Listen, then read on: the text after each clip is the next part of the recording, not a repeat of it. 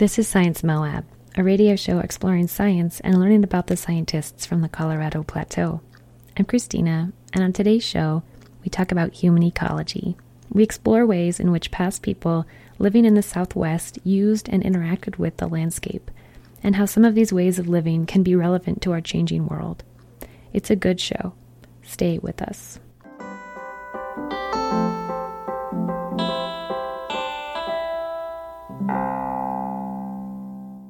We have sort of this idea that these sort of contradicting ideas, this fantasy about the wilderness and how it's like this pristine, untrammeled, quote unquote place. If you just start looking around and seeing all of the evidence of prehistoric occupation here, there's no way that people didn't have a profound effect and that people weren't, integral participants in a lot of those ecosystems.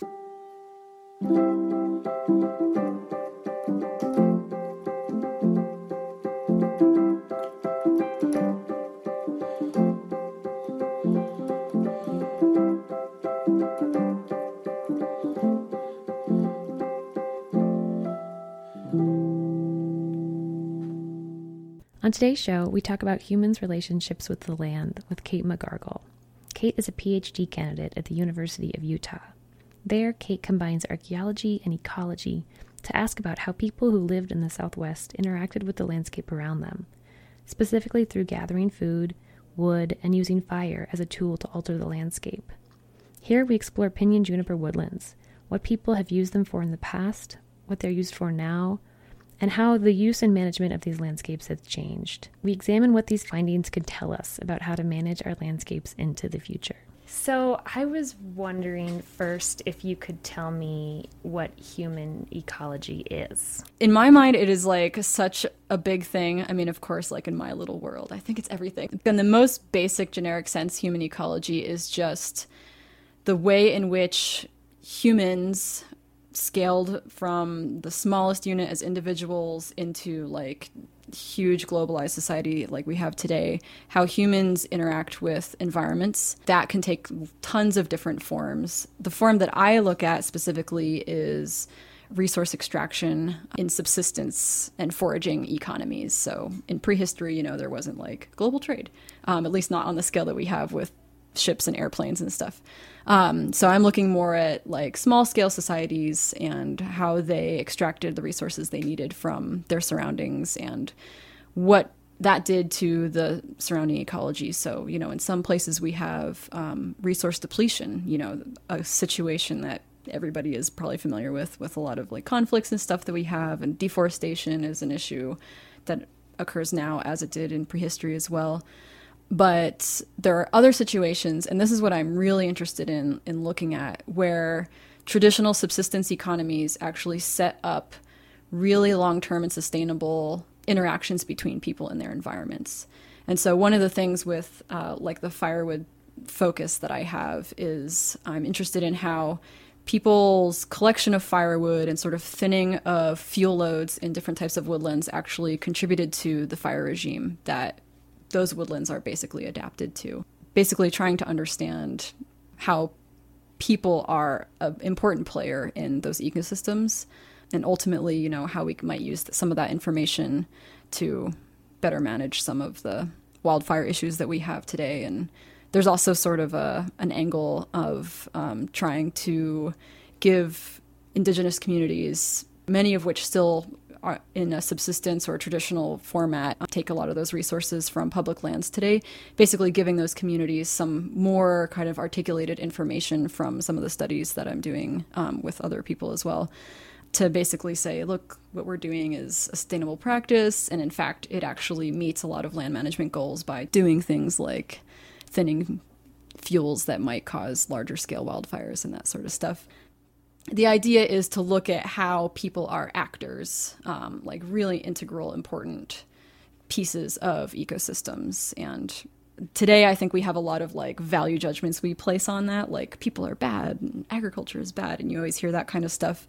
But I think that isn't necessarily the case, and often in many, especially small scale societies, people are a really important part of ecosystem relationships. And we can maintain that today. So I think that's kind of the applied notion anyway of some of the research.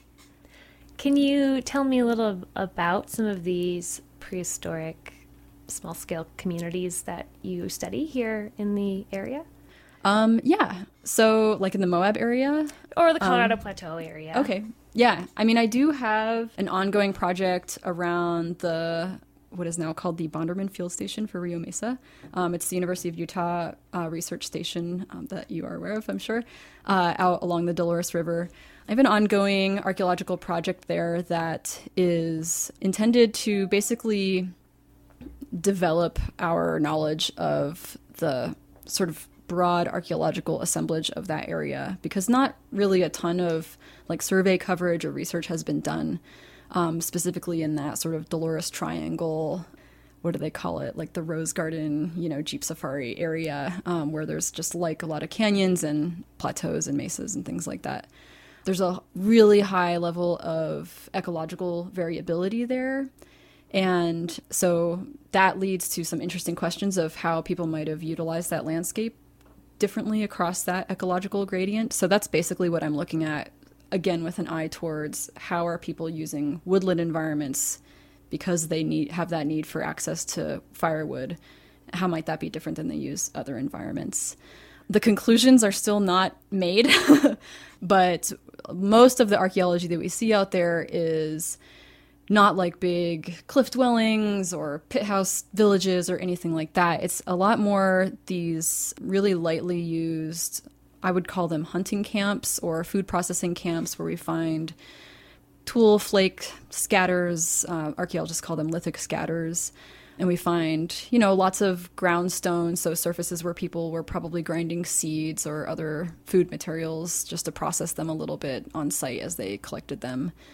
And we also find, what's pretty exciting to me because I'm interested in firewood, is like ash-stained soil and basically evidence of prehistoric campfires or, hearths at some of these probably temporary encampments, and just more evidence that people were cooking and processing food with heat, or maybe processing tool material with heat as well. So the picture that is painted is a pretty ephemeral or light use of the land, not like a big permanent settlement of some kind out there. Whether that's like a seasonal round where people would come in a certain season to, follow game or to gather particular plant resources that were ripe, it kind of remains to be seen. But one of the particular characteristics that I've been looking at is just the distribution of site density across that ecological gradient. And one of the things that I think is really cool that we found just in really preliminary analysis is that the juniper pigeon woodland is actually where the densest sort of site presence is, archaeological site presence, which is actually kind of far away, like not super close to water sources by and large, because, you think of the Dolores River or even the Colorado River is like down in the canyon, and you have the scree slopes and sort of the sandy benches and stuff that, certainly there's archaeology in those places. But most of the archaeology we've been finding there is actually higher elevation in amongst the trees. And this is, I think, pretty recent archaeology, like late prehistoric. Can you give me some dates about when we're talking about? Yeah. Large ranges, if necessary. Sure, yeah. I mean, it's total speculation. It's all I could say is large ranges because we haven't gotten any material to directly date just yet. So everything that I can say about the chronology of occupation there is really based on projectile point types that we've found. And for the most part, the projectile point types are like the very small arrowhead type of thing that people usually associate with late prehistoric or even like post-contact occupation of that area. So pretty recent, which is also useful because we could, pretty confidently say that the environment itself wasn't too different back then. Yeah, tell me. I was curious about that. Yeah. So, I can picture it, and anyone who's been there can kind of picture how it looks now. But over this time period that we're talking about, what it could have it looked like? Would it have been very different? I mean, I don't think so. Certainly, there's been a lot of change. I mean, one of the biggest things that we think about with especially these small-scale subsistence economies is the fact that pinyon pine trees have not been here really that long, either in the Colorado Plateau or the Great Basin. They are actually a really recent, I think somewhere between 7,000 and 8,000 year arrival to this broad Intermountain region. And so I'm pretty sure all of the archaeology that we're seeing, at least in my project looking at sort of the surface deposition of archaeological sites, is definitely more recent than that. At least that's my opinion. I guess I would love to get a direct date to really like empirically validate that idea. But just based again on the projectile point types, yeah, pretty recent stuff. So things that have been happening since European settlement of this area, Mormon settlement of the area, the landscape has changed a lot in some places, especially a lot of those river bottom lands are very different now between the ranching that happened and the way that the river behavior has changed with the damming of the river and the channelizing of the river. So a lot of those lower areas, I think, you know, the plant distribution and plant communities in those areas are probably a little bit more dry. We have less large cottonwood galleries. Of course, there's the influence of things like the knapweed and tamarisk, which wasn't here in prehistory. But I think for the most part, those higher tableland areas where the juniper pinyon forest is now, it was probably pretty similar to that, you know, 1,000 to 2,000 years ago even. Would there have been more water in general in the area, more precipitation in the past? That's a good question. I couldn't really tell you. That's definitely a question that I have about, especially the recent past. You know, a lot of people are doing work trying to tease out some of the details of monsoon signal and how that has probably fluctuated through this area over really the whole Holocene, like the last 10,000 years or so. And also looking at the influence of El Nino, La Nina influence on precipitation patterns especially, but also temperature throughout the area. I was curious because I think of large-scale movements that a lot of people have attributed to the drying of the Southwest and that kind of stuff. And I just like the mega droughts. Yeah, exactly. I didn't know if that was part of the picture. Sure. Yeah, I mean, it certainly could be the big droughts that happened to depopulate the Four Corners area, for example. Again, without a really tight, date chronology of some kind for the area, we really couldn't say if it was also depopulated closer here to Moab in the similar way as it was, like, even just a little bit south of us. My guess is that it certainly influenced the area, but still need more data. So you were saying that your findings are that you're seeing a lot of use in these what I would call upland, woodland areas. Why do you think that is? Well, as someone obsessed with firewood, I think it's partly because the woodland environment really offers maybe a fuller set of things that people needed to just kind of hang out in. Firewood is probably an important one if you're going to be cooking stuff, but, you know, things like the pine nuts also were a big deal. And I think, I mean, even if you look at just some of the game trailing and stuff today, you can see that there's a lot of trailing through the woodlands and like the deer population and some of the larger birds and things like that. While they certainly spend time down in the river corridor, they're also, you know, utilizing the woodland areas just as much, maybe more in some cases, or making it part of sort of a travel route as they're going between resources themselves. So I think that they were probably a really strategic place for people to have like a base camp of some kind, where maybe they would have to go, you know, a little ways to access water, but perhaps there was some sort of daily route or other kind of logistical setup where people could access water, but then wanted to be close to some of those woodland resources too. So yeah, it would be great to get some of those direct dates on some kind of like organic material. But it would also be great to do more analysis looking at maybe some of the material, like the residues that's left on the groundstone, or any other kind of pollen analysis, or even faunal analysis, like looking at animal remains that are found at some of these sites. Not that we found a ton, but sometimes with that kind of material, we can get to like what season were people actually living in these sites. And then we can maybe say a little bit more about specifically, was it during pine nut season? It would be great if that all lined up. It would paint like a really clear picture. But I think the challenge with a lot of archaeology is that you never have a clear picture. So you have to sort of try to build a story from what can be really sparse data, or, you know, you have to just be really clear with your assumptions about, you know, what you're drawing from, some of the things you can observe in the present and how those may or may not be the same in the past, and go from there. So you mentioned firewood and forage in these pinyon juniper woodlands. What are some of the other ways in which people might have been interacting with these woodlands?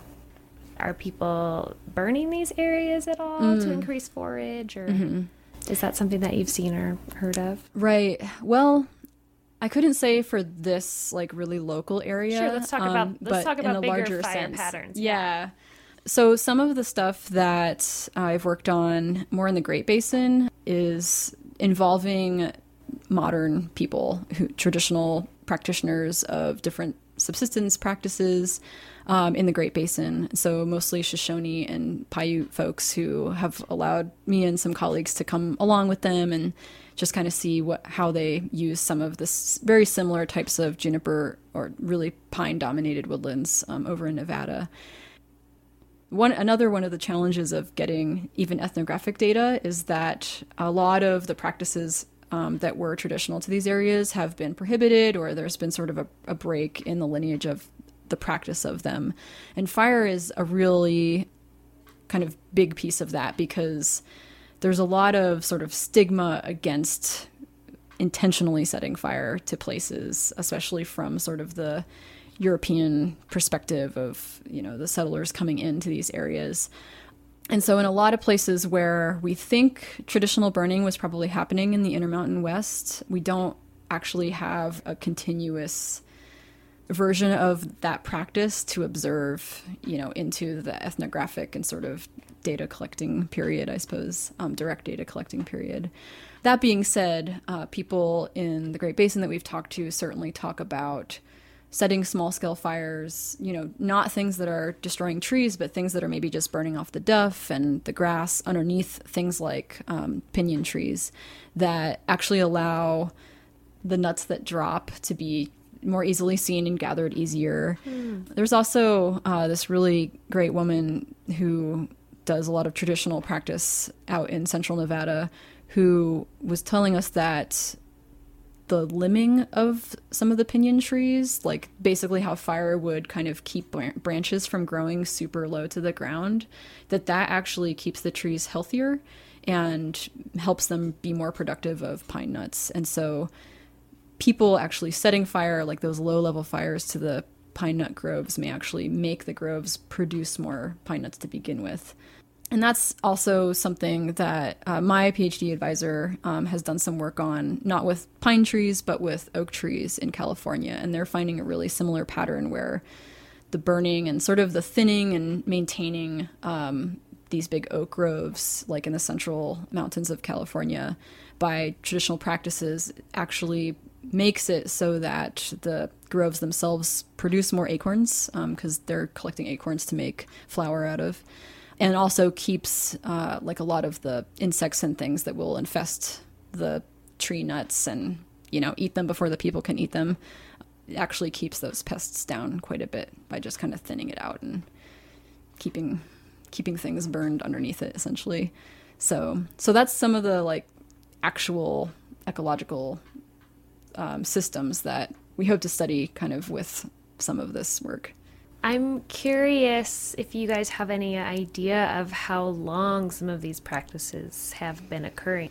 I think, and there's a lot of people that think that people, I mean, even before we were Homo sapiens, were setting fire to landscapes and having control of fire and, you know, using it both in this landscape fashion and for cooking and sort of the home fire type style.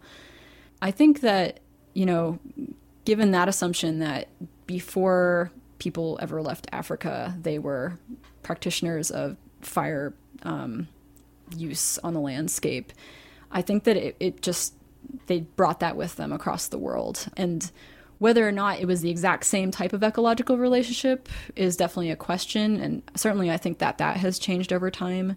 But we see, some, again, very sparse, but in my opinion, compelling information from archaeological sites, even really ancient ones, hundreds of thousands of years old and over 1 million years old if you really want to interpret it the way that I think we should interpret it. Evidence that people were setting fire, controlling fire. Another thing that my advisor has worked on is with a group of people that study what we call anthropogenic fire practices in the outback of Australia, and looking at how some of the indigenous people there have what is probably tens of thousands year old practice of setting fire to some of the grasslands, and how it sets up really a situation where on the larger scale of that area, you have a higher homogeneity of ecosystems. And so there's a lot more sort of edge points where different ecosystems are next to each other, and that promotes wildlife diversity and plant diversity and resource diversity for people, but also all of the other sort of biological diversity indicators that ecologists talk about and biologists talk about. So I think that we still have a lot of work to do to really test this idea, especially in prehistory, where that can be really challenging, especially since we've had like glaciers and things melting and lots of really big changes in North America. But my opinion is that people probably brought fire with them when they came to North America, and all types of different cultures that developed here in North America probably had some kind of practice to burn landscapes and to collect firewood and use fire in those different ways in their local ecosystems.